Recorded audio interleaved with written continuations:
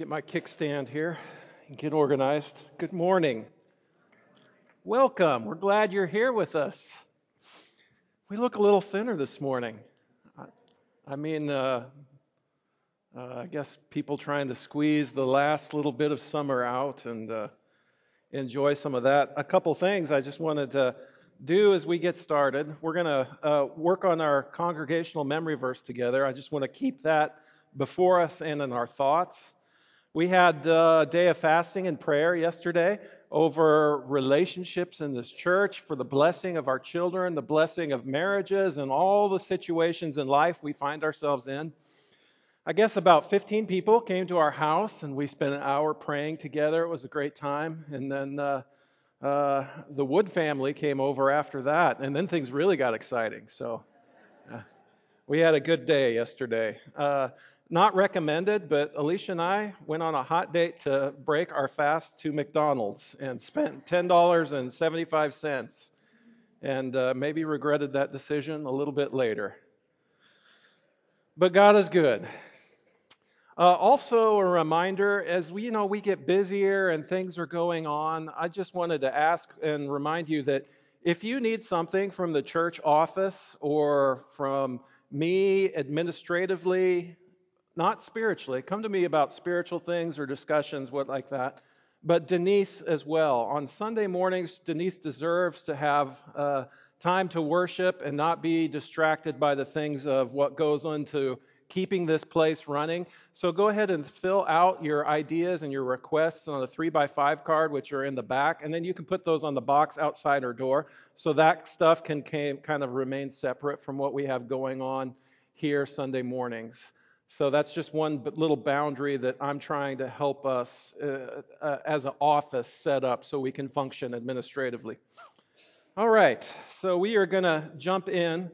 A couple announcements that I want to add as well. The young adult Bible class is going on upstairs across from the college room. They are doing a series on the kingdom of God, the kingdom of heaven. I went in there. They let me go up there for a little bit. They didn't try to kick me out. They let me participate. It was good. I think that class would really be a good one to participate in if you're in that demographic and so interested. We had a good number of people come for the care ministry meeting last week in the fellowship hall, and you got an idea about that. I would like you to get in touch with me and let me know how you want to be involved in that and at what level so that we can move forward with our plans with that. And then we are still working on Ephesians 6:10 through 18, and we'll be doing that through the month. And what I'd like to do with this, instead of having me read it for you every week, that you hear my voice so much, and may the Lord give you a special blessing for enduring that particular thing. But I thought it would be good as we memorize this verse that I'm going to just start coming out with the microphone and randomly testing you to make sure that you have memorized Ephesians 6:10 through 18 is our first one. So, is everyone ready? Brace yourselves. Well, I thought in upcoming weeks, I'll give you a little bit more time. But we get to hear the wonderful booming voice of our brother. I asked Brett this morning to read our text from Ephesians. Ephesians 6:10 through 18. Finally, be strong in the Lord and in his mighty power. Put on the full armor of God so that what you can take your stand against the devil's schemes. For all our struggles is not against flesh and blood, but against the rulers, against the authorities, against the powers of this dark world, and against the spiritual forces of evil in the heavenly realms. Therefore, put on the full armor of God so that when the evil comes, you may be able to stand your ground, and after you have done everything, to stand. Stand firm then, with the belt of truth buckled around your waist, with the breastplate of righteousness in place, and with your feet fitted with the readiness that comes from the gospel of peace. In addition to this, take up the shield of faith, with which you can extinguish all flaming arrows of the evil one. Take the helmet of salvation and the sword of the Spirit, which is the word of God, and pray with the Spirit on all occasions with all kinds of prayers and requests. With this in mind, be alert and always keep praying for all the Lord's people. All right. Thank you, Brett. Good words. Let's keep working on getting those downloaded in our gray matter.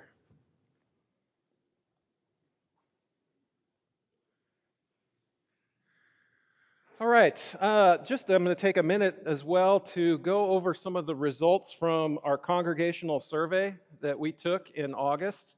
If you remember that, we had more than half of the congregation give input and feedback on that.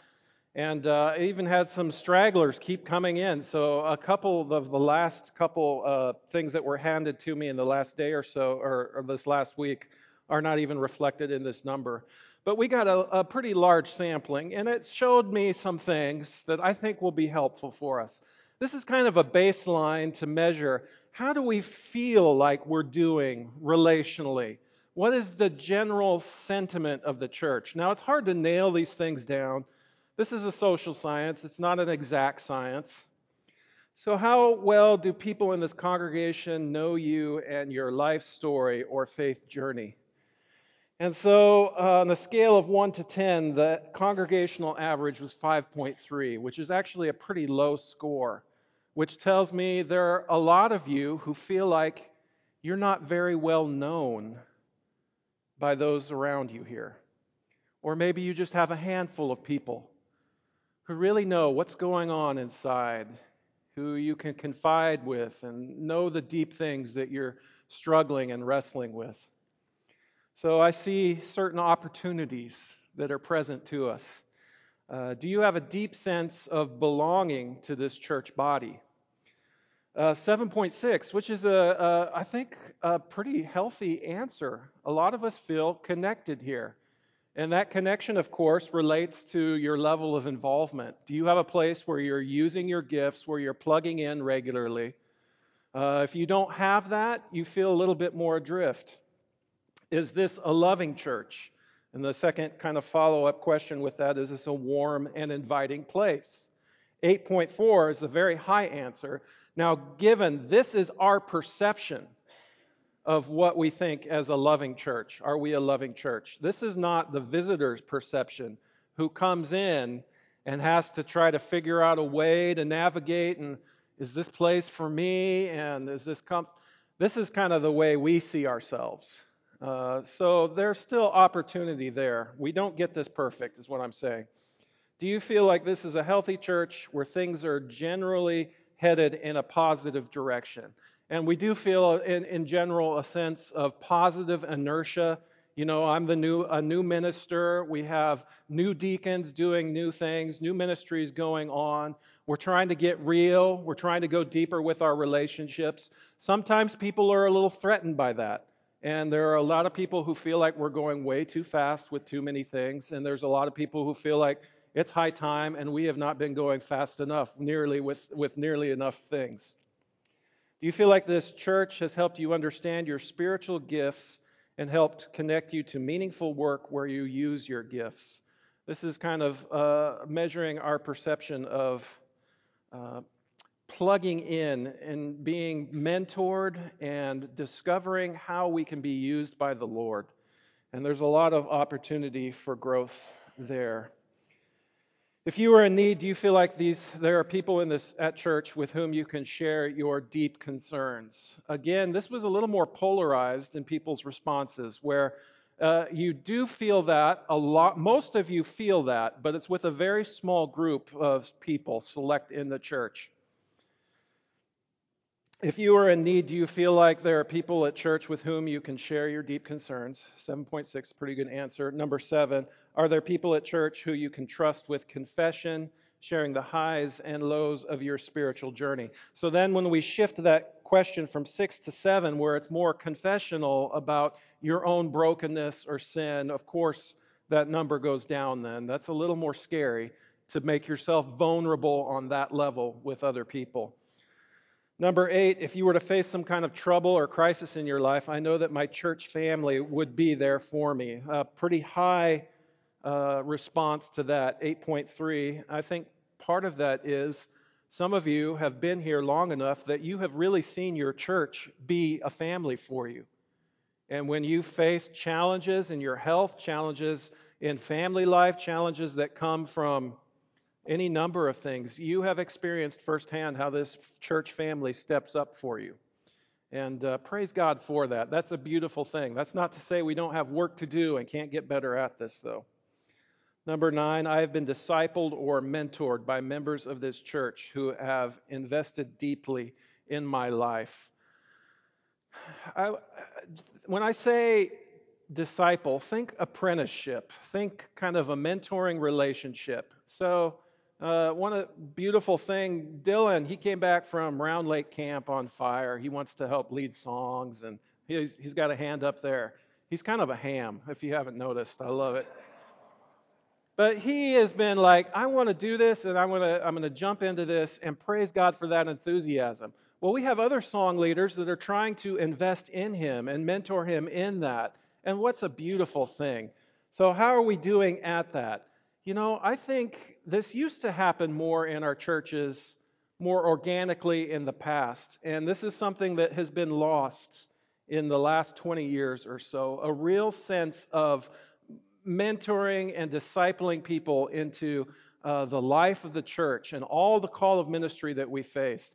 Now, there are pockets and exceptions to this. We have a wonderful children's program is one that I think of, and what we're trying to do with our younger kids, what we're trying to do with those who are in high school. We're trying to build a youth group. We're trying to do this with just a few people and the talents that we have. And then we have young families and the challenges that they face and the assaults that they have just in regard to their schedule and their time. But we have a lot of work to do, mentoring and discipling each other into the fullness of what the Lord desires for us. Do you feel like the leadership of this congregation has guided you well? This was a very polarized question, where most people, it was either a 10 or down somewhere lower than a 10, and it averaged out 7.1. So it's kind of a breadth that was responded on that particular one. Number 11, members of this congregation have visited me at home or out someplace. 5.3, again, this hasn't happened a whole lot, or it's been lost, or people have not been intentional about this. Then would you be open to friends from church visiting you more often? And now this was kind of interesting. I don't know if it's Northwest culture or some of it is just our home life and situation. It's not very conducive for having people come in. There may be personal reasons, there may be circumstantial reasons for that, but some people felt more strongly, I absolutely do not want people from church in my home, which was a strange thing to me. But something we also need to be aware of. What is behind that, and how do we respect that? And yet there are a lot of people that really are open to and desire more in their relationships, and we're like, yeah, come over, come visit me, come share I'd love for someone to share my life with and whatever. Number 13 there. How often have you been invited into other members' homes or out for a meal? We get in our routines and we get comfortable and we do that. And we have certain friends at church who we will spend time with, excuse me, and make an effort to be with because we enjoy that, and that happens organically. But a lot of times there's not been a lot of intentionality that has taken place. And so people can be here for a very long time and never experience a relationship with someone outside of what happens in their immediate worship context. Outside of regularly scheduled meetings, Sunday morning and Wednesday night times, how often do you interact socially with other church members? This was the lowest answer on the whole entire survey, which means not very often. So what that means, that could mean a number of different things, but it clearly means that we have a lot of social interactions that take place outside of what goes on here in this building, our Sunday morning, Wednesday night kind of meetings. So you have networks of friends, you are doing stuff as a family, but we're not in each other's lives with the people in this room at a very deep level sometimes? Have you found ways to express hospitality to other members or visitors of this church? Even the feeling of not receiving much hospitality, even we recognize that, a lot of people indicated that, I have not made an effort in this. I have not tried to express hospitality to other people.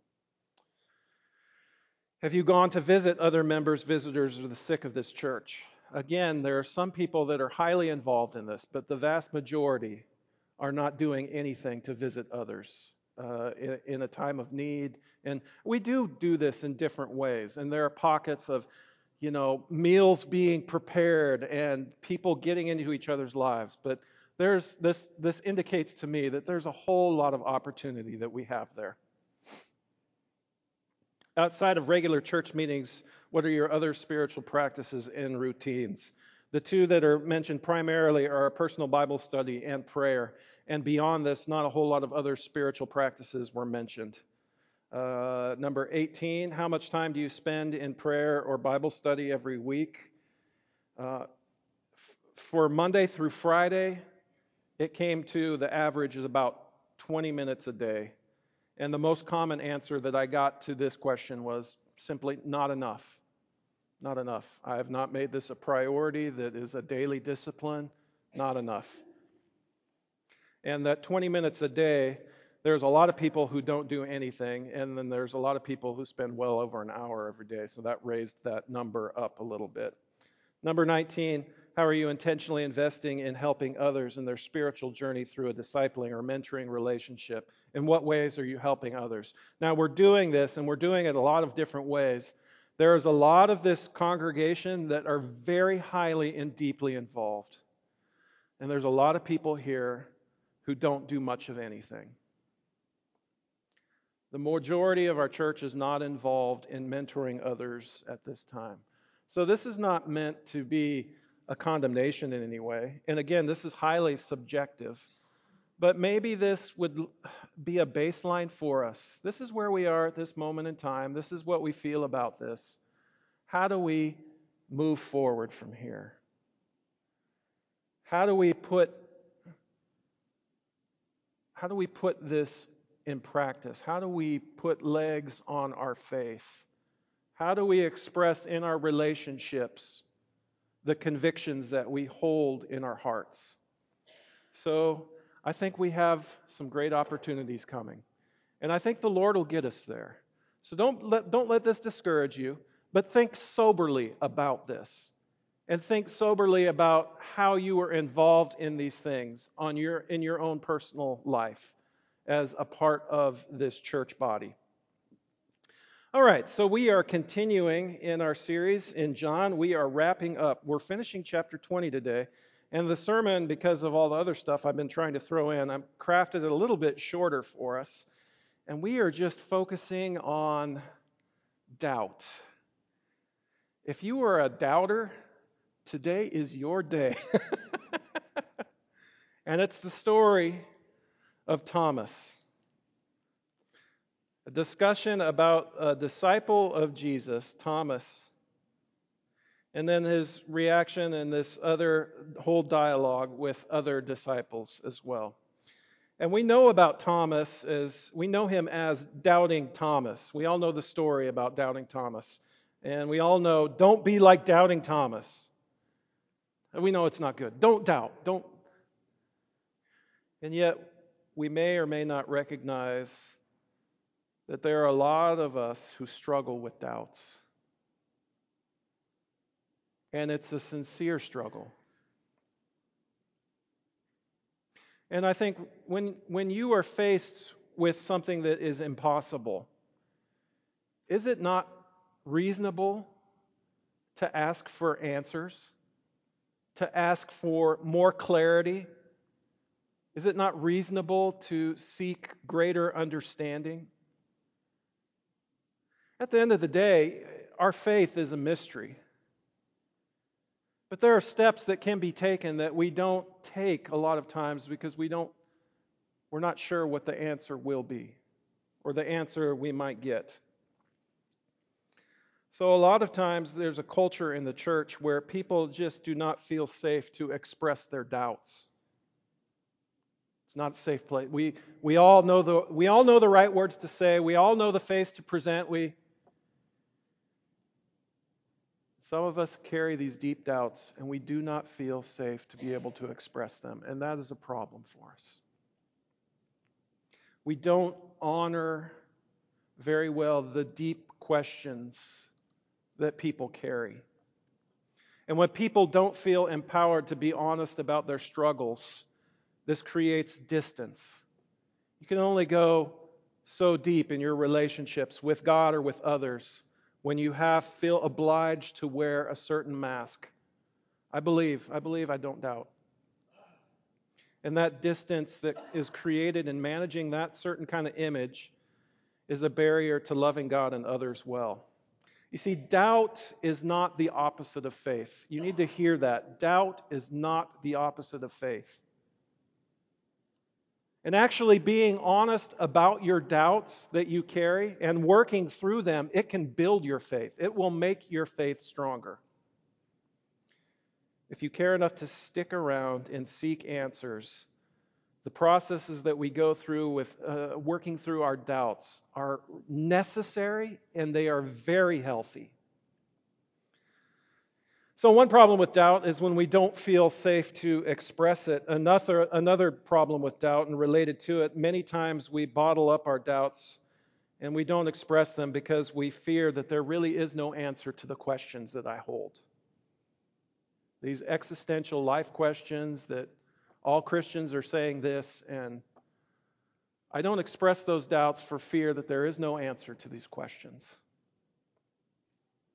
Or worse yet, the answer to these questions will be one that I don't like. And so I leave those questions unanswered. I tuck them away in their own little category. And then this is complicated because of the culture we live in. We live in a culture of skepticism. I don't know if you've noticed that. It's possible that someone could be very foolish for the most part in the way that they live their life. But when you express doubt or skepticism or cynicism or criticism, people treat you suddenly like a genius. This means that there is in this culture social validation for the person who is a doubter. This is the posture that is most praised a lot of times. The American way is to sit back with arms crossed and jaw set and just be like, I don't believe you, and convince me. And people are like that with faith. I mean, this is reflected in the way we are advertised to. How this product is going to make my life better. And you just have to, and we know we're being lied to.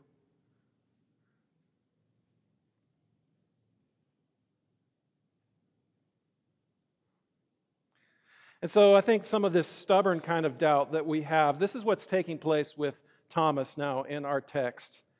As we will read in just a second, he is digging in his heels. And he is refusing the universal eyewitness of all of his co-workers and all the other disciples. So it says this, Now Thomas, called Didymus, one of the 12, was not with the disciples when Jesus came. So the other disciples told him, We have seen the Lord. But he said to them, Unless I see the nail marks in his hands, and put my fingers where the nails were, and put my hand into his side, I will not believe it. That's not just, I don't think so. Are you sure? I mean, this is like, no way. Thomas, nicknamed Didymus, which means the twin, had spent 3 years witnessing Jesus do the impossible. But like the rest of the disciples, he didn't understand the cryptic sayings of his rabbi concerning death and then resurrection. In Thomas's mind, when compared to all the miracles that he witnessed, walking on water, the feeding of 5,000, calming storms, all of these amazing things. Coming back to life after death. In Thomas's mind is a whole other thing. It is utterly impossible to believe that. And so he forcefully rejects the testimony of the other disciples. Another thing let me say about doubt. This is important to remember about doubt. When people express doubt, there's usually a bigger story behind it. There's a bigger story that's being told by our doubt. People use doubt as a shield or a smoke screen. The reason or the public image presented to others that is used to hide something that's less intellectual and very much more personal and painful a lot of times. We put the doubt up here and we use it as a shield, but it's a bluff.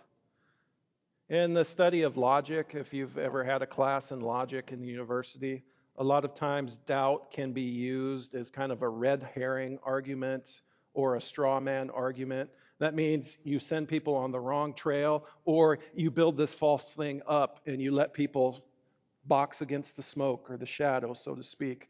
But where you are and where your real heart is, it's removed from that. We use doubt that way all the time. We don't know exactly what the story is behind Thomas's doubt. But when the other disciples unanimously announce to him that we've seen the Lord, Thomas seems cut off from them, doesn't he? He seems almost angry with them. Thomas has walled himself off from the other disciples. And consequently, he's walled himself off against God. This cannot be true. This cannot be true. And so Thomas, in his own way, he is isolated. He's in a lonely place. Perhaps he's jealous. Perhaps he's hurt. Because the other disciples have obviously had this amazing experience that he misses out on it completely. Surely there was a question in them, why is this for them and not for me? I'm one of them. Why do they get to experience this and not me? There's a story. There's a story behind his doubt. He did not get to be a part of something amazing that his group experienced. You know, a problem with building up our walls, though, and digging our hills in, I will not believe, is the walls that we build and the defenses that we have. They're okay for keeping the church out and church people at arm's length. But our defenses, the defenses around our own hearts, they're not very effective at keeping God out in the end. Praise God for that. It's a wonderful gift for us. So we are about to be told a second time in John that Jesus appears to the disciples behind locked doors. The disciples were there without Thomas, and they were behind locked doors, and Jesus shows up in their midst. And now a second time, Thomas is there this time, and they're behind locked doors, and Jesus appears again. In the hidden music of John's Gospel, don't miss the symbolism of our Lord who appears behind our locked doors. Our Lord who appears behind the defenses and the doubts that we erect as a defense mechanism. C.S. Lewis, who in his own life started as a committed and thoughtful and deep-thinking, highly educated atheist, he became one of the world's most beloved Christian apologists. And he said in his book, Surprised by Joy, he said, a young atheist can't be too careful the books that they read. It's because God loves us enough to call our bluffs. So God comes to us through our walls of doubt, sometimes gently, sometimes suddenly. He calls our bluff. He woos us to himself. And the arguments that we have, all those arguments, they start to fade away and deteriorate when they are faced with persevering love. One of my professors, when I was going to school in Austin, Texas, he talked about an experience he had as a student attending UT Austin. And he went to this conference. There was a big movement in this goes back to Nietzsche and other things, but this whole big movement in the 60s and 70s was this whole God is dead movement. There is no God. And there's a lot of things that falls under this God is dead movement. Basically, the common thread of the argument is that belief in God is impossible or meaningless in the modern world. And that fulfillment is to be found in secular life alone. Secular life is all we got. The rest, it's all meaningless. That was kind of the gist of what they were saying. And so he goes as a young student, full of doubts, to this conference. And he's with another student, and one student says to him, well, I guess they've explained why there is no God and there can't be a God. To which this other student, who later became a Bible professor and a teacher of ethics, to which he expressed, well, not quite. I get all the arguments. They say all this, that God is dead, but they have one more question to answer. They still have not explained my mother. Persistent faith. Unapologetic faith. Constant faith in practice. The steadfast faith of his mother carried this young doubting student through a season of doubt. And later he became a teacher to all of these others, me included. Sometimes God comes to us through annoyingly persistent and the unyielding faith of people we love. The people who know God is real and are not threatened by our doubts. See, I have a mom that is like this. I have a sister who is like this. The stupidity that I got into as a teenager. She just didn't. I had to take a pretty windy path to end up where I am. And by God's grace, He will use our windy paths.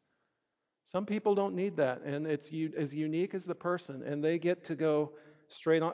I married a woman who is like this. My wife is a rule keeper, if you don't know that.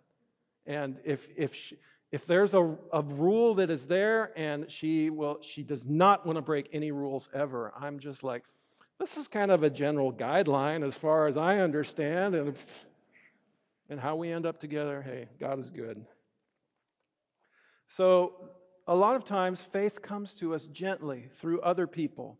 Faith comes to us gently through circumstances.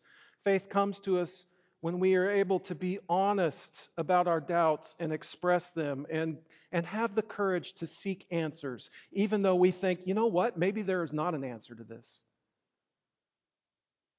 God meets us in those places. But now He does something way more dramatic with Thomas. And this is the way He comes to us too sometimes. A week later, His disciples were in the house again, and Thomas was with them. Though the doors were locked, Jesus came and stood among them and said, "Peace be with you." Why does He have to announce peace at this point? It's because He just Star Trek beamed right into their midst behind their locked doors. I don't know the way He did that. If you know our church secretary here, Denise, have you ever seen her face when she realizes that someone is there who she wasn't expecting to be there? So I'm in my office. I'm trying to study. I got books out and everything like that. Every once in a while, I'll hear a scream or something like, "Jiminy Christmas, Roy!" Roy is really good at scaring Denise. He doesn't even try. That's what's But that's why Jesus announces peace, because he gets where he's not supposed to get to. He's just there. And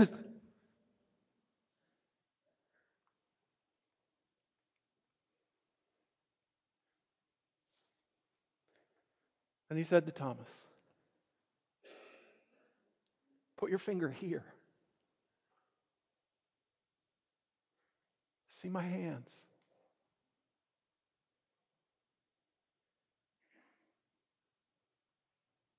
Reach out your hand and put it in my side. Stop doubting and believe. Thomas said to him, my Lord and my God. It all becomes clear in a moment.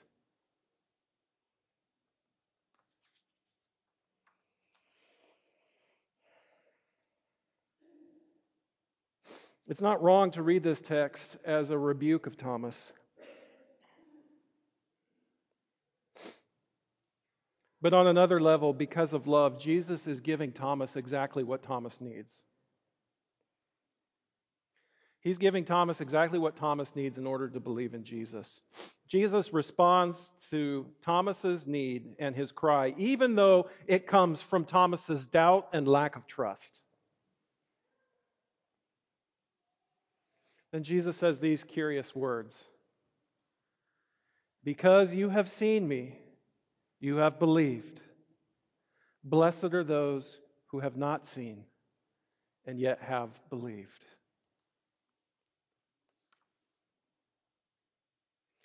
Blessed are those who have not seen and yet have not believed.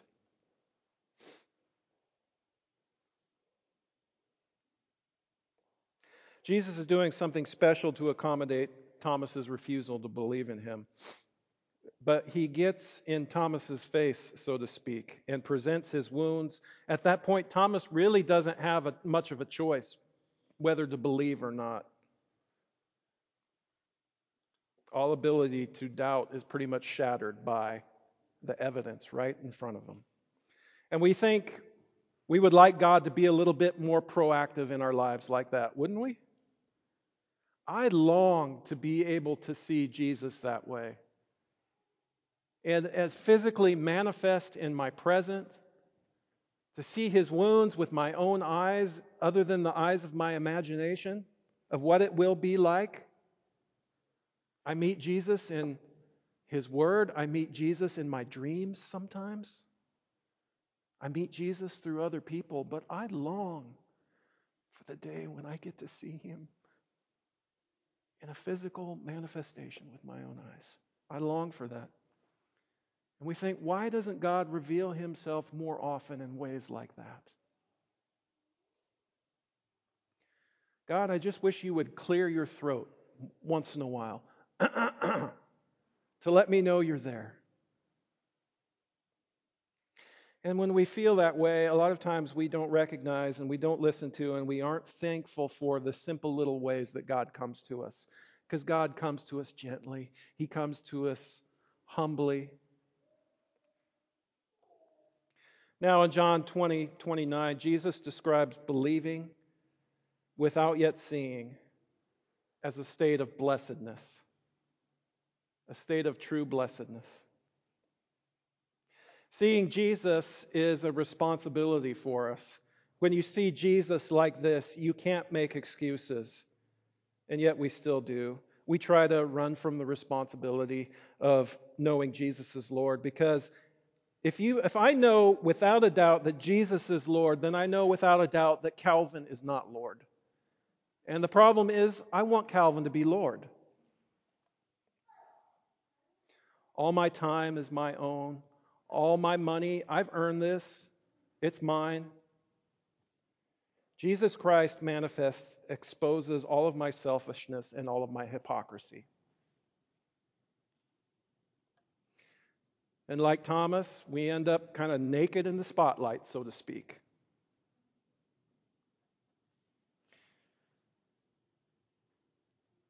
But sometimes people still refuse to believe, even when evidence is clear. And that's how you know that there's a bigger story behind doubt as well. In chapter 15, we saw this. If I had not done among them what no one else did, they would not be guilty of sin. But now they have seen these miracles, and yet they have hated both me and my Father. And then there's this whole interesting dialogue in Luke 16:19 through 31, where Jesus shares a parable of a rich man and Lazarus. And so Lazarus is in agony. He got his comfort on earth. He's in agony. And then this end little dialogue, he's like, I've got 5 brothers. Go send Lazarus to tell them. And then Abraham says to him, if they do not listen to Moses and the prophets, they will not be convinced, even if someone rises from the dead. That's the stubbornness that we bring sometimes. And sometimes it takes a little sudden appearance of Jesus in a more radical way to break through some of that. Sometimes people refuse to believe otherwise. That's the dark side of doubt as well. So have you heard about this group called the Flat Earth Society? Yeah. So I thought, is this a real thing? There are people who just argue about this for hours and days and days and days because they enjoy arguments. And they don't really care about this or other. But there are people that really believe that we are living on a flat earth, and all of the things that our science is telling us, it's all a conspiracy theory.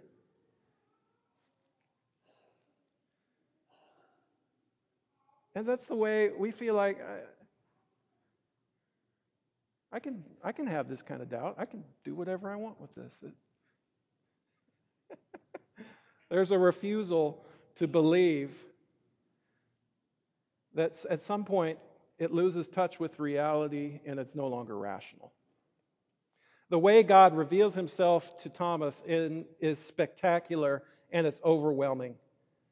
For a few of us, I think we've had these life experiences where indeed God comes to us that way, but for most of us, the way God reveals himself to us, it's way more mundane. It's way gentler. See, God does not, he treats us uniquely, first of all. And then also, free will is really important to the Lord.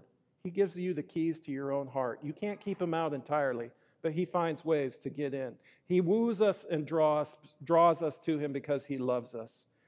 And I think that is what Jesus calls blessed in the text that we just read. Blessed are the people who do not see him and feel him and touch him firsthand, and yet still believe. That would include me. When people hear that our family were missionaries in East Africa, people love missionary stories. They always want to hear the stories about amazing, miraculous things, mysterious things that I got to see and experience just by being among people of simple and deep and profound faith. I got to witness amazing things that I have never seen here in the United States. I think they take place here in the United States. I've just never seen them here. The things that I saw there.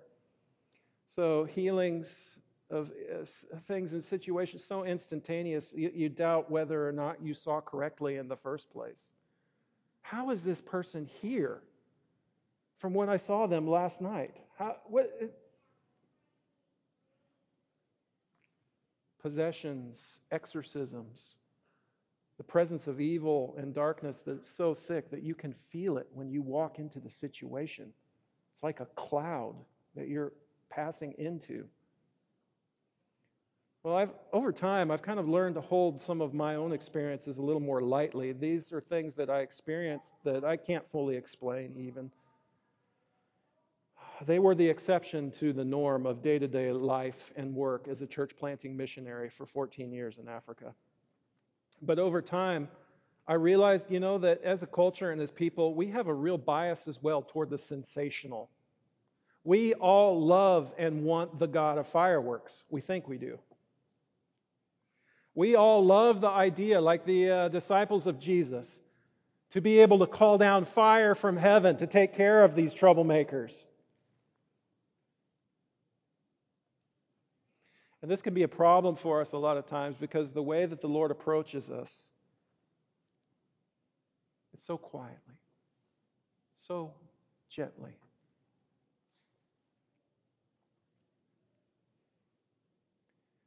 Jesus gives Thomas the message Thomas needed. And it wasn't through a fancy sermon or words or anything like that. It was by presenting his wounds to him. Jesus made his wounds available to Thomas as a means for Thomas's healing.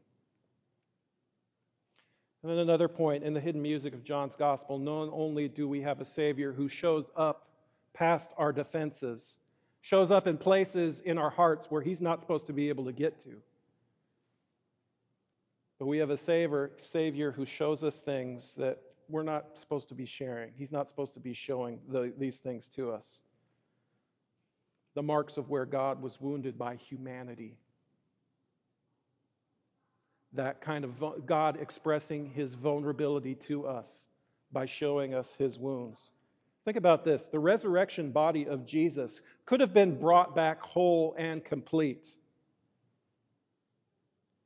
But he chose to keep the wounds, to be able to share them with us, to be able to show them to us. Jesus is recognized by his wounds. You see, all of us, we have wounds in our life. The difference between my wounds and Jesus' wounds is that he didn't deserve his, but I deserve mine a lot of times. Not all of mine, but a lot of them. I have a lot of wounds that are from my own sin. In that sense, they're self-inflicted wounds. And when Jesus shares his wounds with me, it helps me share my wounds with him, and healing takes place. Shame is removed, and the place of my greatest brokenness can become a place of my greatest ministry.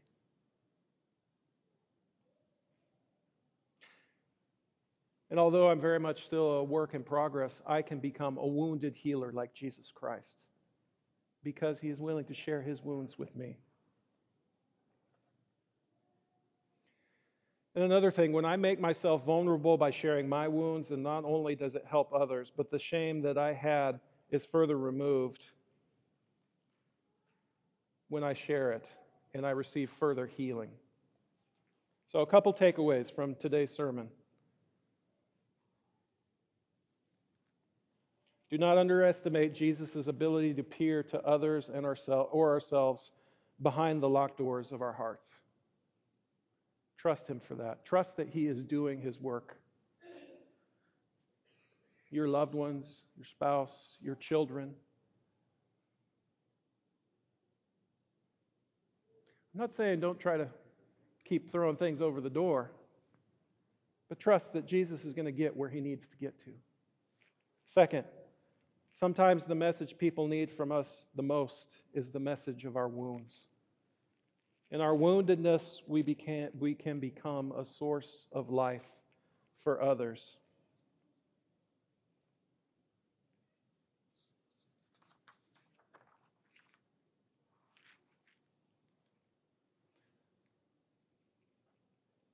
I have that hope as your minister.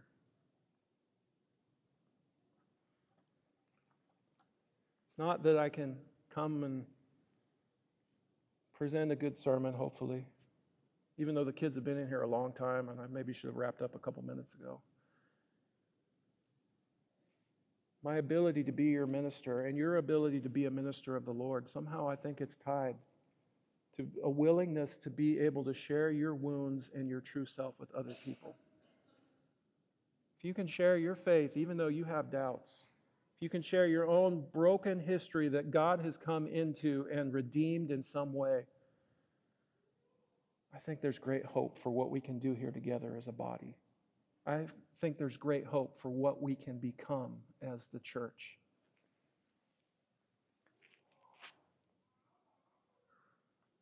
So whatever your needs are today, or however these words strike you, think on them a little bit. It's okay to have doubts. And trust the Lord for getting where He needs to be and doing what He needs to do. And then don't be afraid to share your own life story for the blessing of others, just like Jesus shared His own wounds. So let's stand and sing together.